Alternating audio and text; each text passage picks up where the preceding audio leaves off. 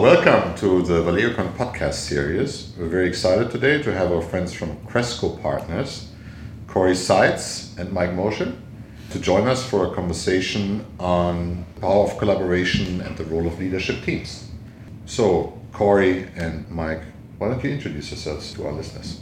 Sure. It's Corey Seitz, and I just formally trained as an industrial organizational psychologist, but spent my 27-year career in large corporations, and then the last 10 years have been intensely working with teams and leaders to help their development. Good. And I'm Mike Moshe. Grew up in the pharmaceutical industry, 22 or 23 years in pharma. Worked a lot of different functions, marketing, sales, human resources in the U.S., overseas in Basel, Switzerland, and I'm happy to be here today. Excellent. So tell us a little bit about your background and experience in working with leadership teams. So we started doing this work together, 9 or 10 years ago, and we're working with about 35 leadership teams a year across all sorts of industries and geographies. That work typically shows up in terms of helping teams perform better together, but also a fair amount of leadership development in there as well. Yeah, so I was going to say, in our work, we really see this integration of great leaders and great teams. And that's why we've chosen those two areas to focus this phase of our career work on, because we see them being totally integrated to make us for a successful organization. Good. So what are some of the typical challenges you see most leadership teams struggle with? I would say one of the biggest ones that we run across is frankly candor.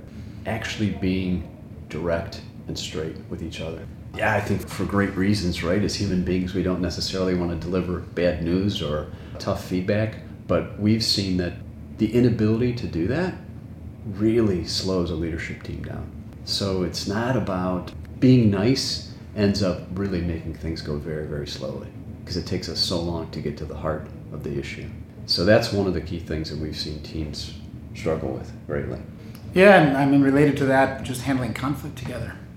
So candor and being straight with each other is one thing, but the ability to raise the tough issues and sort of work through them together successfully and quickly is really challenging for teams, right? So a lot of the groups that we're working with, we're really focused on deepening the trust in the relationships so that they're comfortable being straight with each other and handling the tough issues together, accelerating the process. Yeah, and I guess I would say too, just the area of decision making, teams really struggle with that.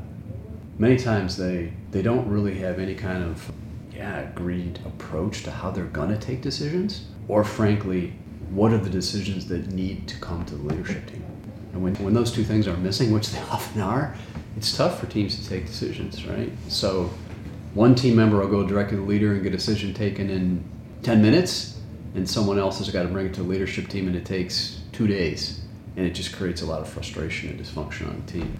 And by the way, we don't see those three things as necessarily being unrelated. They all kind of tend to mingle together as well. Do you see that as a function of the business situation they're in, or completely independent? But I mean, it could be a turnaround situation for a team there, and could be a growth phase they're in, and you still have the same topics, or is it a bit driven by the business that they're leading? Yeah, I think less so, driven by the topic or the challenge that they have. I think what we're noticing across these leadership teams pretty universally is that the ones that resolve conflicts most effectively and the ones that make decisions most quickly tend to be the most effective. And I don't think that that's industry specific or business challenge specific. It's just the dynamics of how leadership teams work. What are some of the other key drivers that make teams effective? So one is speed of decision making. Yeah, a couple of things that we see, and I think it starts with real alignment on the team.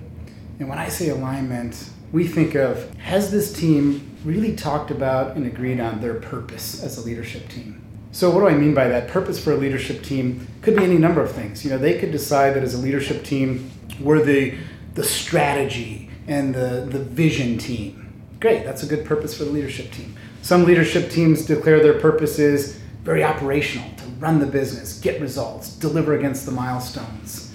Some leadership team purpose might be the talent agenda. We come together to drive the talent agenda, to build the talent pipeline. That's what we do when we're together. And so one thing that's critical for their success is to get clear and aligned on what is their purpose. What are they doing together? Once they get there, though, there's an important conversation around priorities. Not each individual's priorities, but as a leadership team, what are the 2 or 3 things that we've got to deliver together for the next 12 months? What's non-negotiable? What must we be successful on together? And really getting sort of alignment and agreement on our purpose and our top 2 or 3 priorities sets the team off on a good course.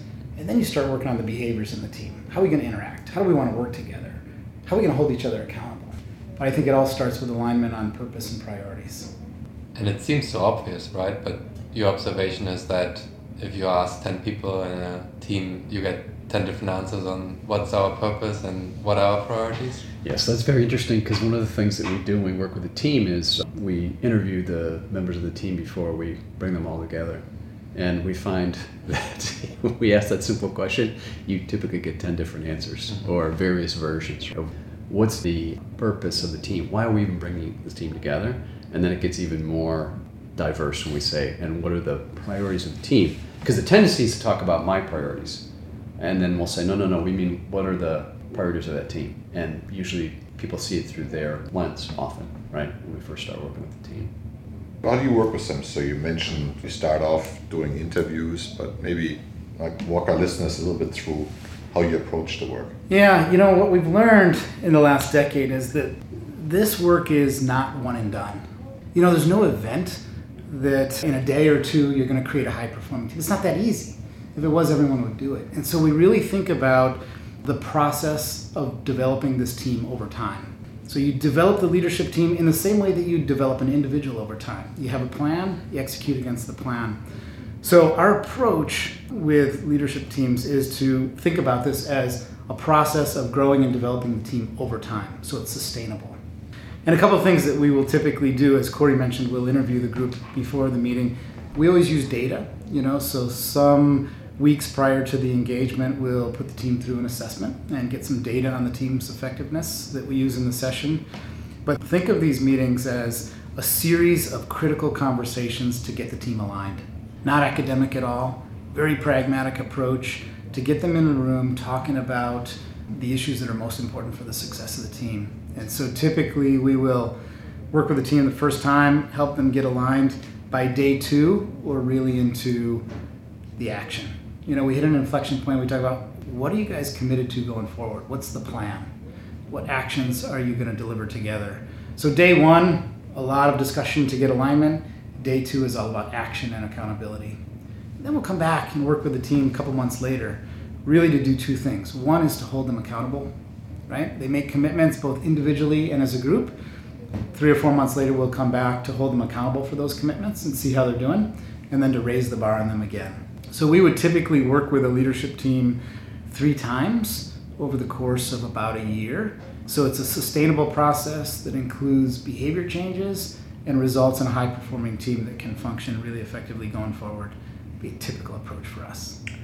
Do you ever run into the situation where, you do the first workshop and people are very energized about it, and then you come back at the second workshop and it turns out things haven't gone so well, and it happens to be that the leader is part of the problem? How do you deal with those issues? Sure. Yeah, of course. One of the things that we've seen is we'll actually have the team rate themselves in the first session that we're together with them. And believe it or not, some teams in the second session will actually come back and rate themselves worse than they did originally, which is, in our mind, it's not a result of dysfunction. It's rather a result of, oh my gosh, now we realize what good actually looks like. And this is demanding on the team, but to your point, it's also really demanding on the leader too. And this is a session that leaders should come into with their eyes wide open. It's not easy for the leader. The most effective leadership behaviors we see around this is openness to feedback, openness to change, and it will, I think, grow the individual leaders as much as it grows the team. So, absolutely, right? It's not one or the other, it's both of those together. So, it's quite common actually. And what do you see as outcomes? So you start engaging with a team, you work with them over a couple of sessions. Yeah, I think there's 2 or 3 things that come to mind. The first outcome would be this idea of really building tight alignment around that purpose and priorities. So as a leadership team, we agree on how we're going to operate, and we agree on what are the priorities we're going after together. I think that's a really big, important outcome first time we work with a team. The second one, that comes to mind is this idea of joint accountability for success. Meaning we are all in this together. No longer is this a series of 7 silo managers trying to deliver their objectives, but there's a sense of joint accountability for delivering this business together, which is a very different change in behavior. And I think it's a really important outcome. Now you've got the whole leadership team, 7, 8, 10 people working together to deliver top priorities, and there's an accountability amongst them. The third thing that happens throughout the course of this high-performance team process is building really effective partnerships amongst the team. And when we say partnerships amongst the leadership team, it's not about creating harmony. It's not about making things easy. It's about peers that hold each other accountable, peers that are comfortable having challenging discussions together, peers that are supporting each other in a really effective way. And so this idea of leadership team members partnering together, both for difficult conversations and the easy ones, and sort of working together as a unit going forward. So I'd say those 3 things: alignment on purpose and priorities, effective partnerships, and this idea of joint accountability for success are some of the outcomes we see pretty regularly. I guess the one thing I'd add to that, but we can't measure it, right?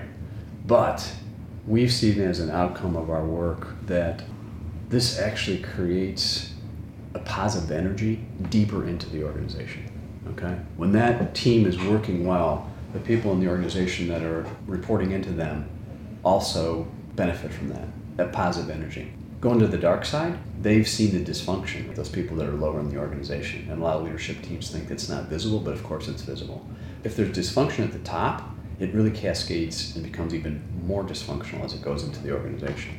On the positive side, if that leadership team's working well, yeah, it's more energizing for the rest of the organization, but it also creates a positive dynamic of, oh, that's how a leadership team works. This team is comfortable being candid. This team resolves issues effectively. It has a big impact on the organization overall. And I guess teams also like the different scenarios. So one is a new leader comes in and works with you to build a new leadership team versus an established leadership team that's has challenges or is no longer effective. How difficult is it to get a team with like a longer history of dysfunction to overcome that history? Is it possible? If so, what distinguishes the work between those 2 scenarios? Yeah. Well, it is possible, but it's not easy. And I think when we work with teams that are struggling, what you call the dysfunctional team, a lot of times it's about the relationships in the room. And so part of this work is about really deepening relationships and building trust, which is not an easy thing to do. And so some of the things that we're doing, with leadership teams to do that, a lot of it revolves around feedback and getting peers comfortable having conversations with each other and giving feedback to each other, done in the spirit of helping each other grow, not done in the spirit of taking a swing at each other, but really to help each other grow. And so there's a variety of things that we do with teams, as you mentioned, that are struggling to really deepen the relationships and start to build trust. And I think it all starts there. And when those relationships start to grow, you build alignment around the business and you start to move in the right direction. If the relationships are broken, it's very challenging, right? It's very challenging to get these teams to work well together. So it starts with deepening trust. So I could imagine that probably a lot of the themes and topics you're working on haven't really changed over the years of practice, right? So it's the same. It's candor, it's trust, it's feedback. A lot of those building blocks are really unchanged. But I'd be curious in your reflection as to, in today's world where things outside of the organizations increasingly need to deal with a multitude of changes, where everything gets faster, digitalization. It's no longer that you have time to work on a challenge for a year or a year and a half. In this time of accelerated business cycles, how do you see leadership teams adapting to that? So I see it happening on 2 levels. The first level is on the individual leader level, right? Things are moving so much faster. And in my mind, there's a couple of things that are becoming more and more important for leaders. One is authenticity. So being really clear as an individual, what's your purpose as a leader and how are you going to effectively work through that? And leading that way. Because frankly, there's not time anymore for people to manage their image. Never really worked. It even works more poorly now than it did before. And then the second piece is, on an individual leadership standpoint, it's active learning. It's, becoming more and more agile. Because if you're not an active learner, if you can't adapt quickly, you just can't be effective anymore. So I think that's really important. For the team, in my mind, it goes back to speed. It goes back to, some of the other basic building blocks we've talked about, because if the team's not candid, if the team doesn't deal well with conflict, it's just too darn slow. And nobody's waiting for them to take decisions. Nobody's waiting for the team, inside the organization or outside the organization. So I think those are the major factors that are becoming more and more important. Yeah, I think the challenge is to find accelerants. What can we do to accelerate this team process? And I think Corey's dead right. A lot of times what we see that slows organizations down is the ability to resolve conflict. Some teams are just uncomfortable with conflict. They're uncomfortable having difficult discussions, and they swirl around issues. They have to have follow-up meetings. There's an email trail.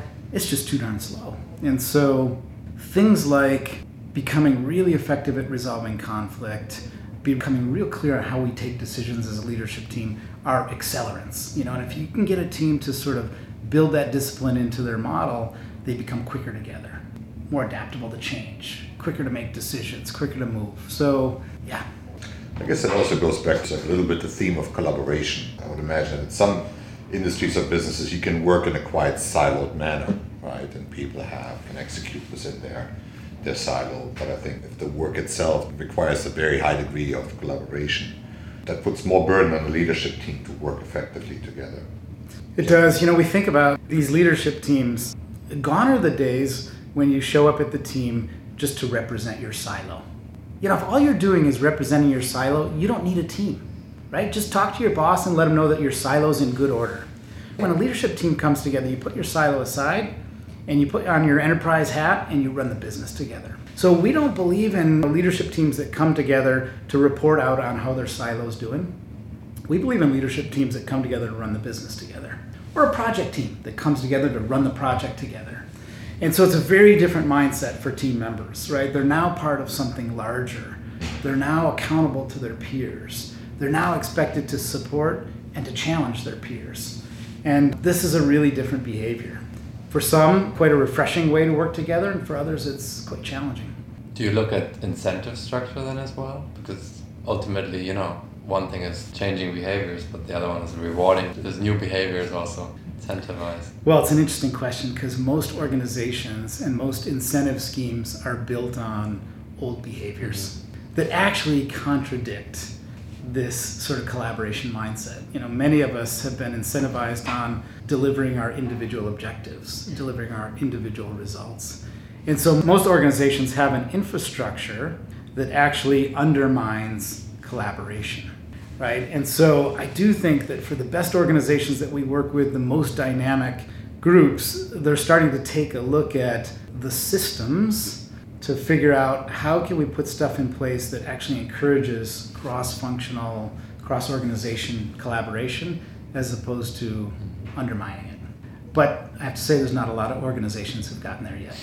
Brings to mind for me, one of the things that we do with teams is actually have them put together a 12 to 18 month plan to develop the team. And we offer up to them best practices that we've seen, literally like menu that they can choose from. We have about 50 items or whatever we cherry picked from great leaders and what we've seen them doing. And one area is around, how do we want to be incented going forward? How do we want to do that? And a lot of teams smartly gravitate towards, we might want to think differently about how we're going to do that. Yeah, one of the more progressive ideas that we're seeing more and more on teams, particularly leadership teams, is peers having input to the performance and the payment of their peers. So instead of getting incentivized for the work you deliver in your silo, you're rather going to get incentivized on how your peers think you contributed to the leadership team, which is a completely different way of working together and changes behavior as well along the way. So there are ways to put incentives or reward or recognition in place that reinforces collaboration. It's challenging, it is. Excellent. Well, thank you so much, Corey and Mike, for sharing your insights on leadership team effectiveness and what are the factors that help teams become more effective. Thank you so much for participating in the podcast. Thanks for Thanks, having our us. pleasure. Thank Appreciate you. it.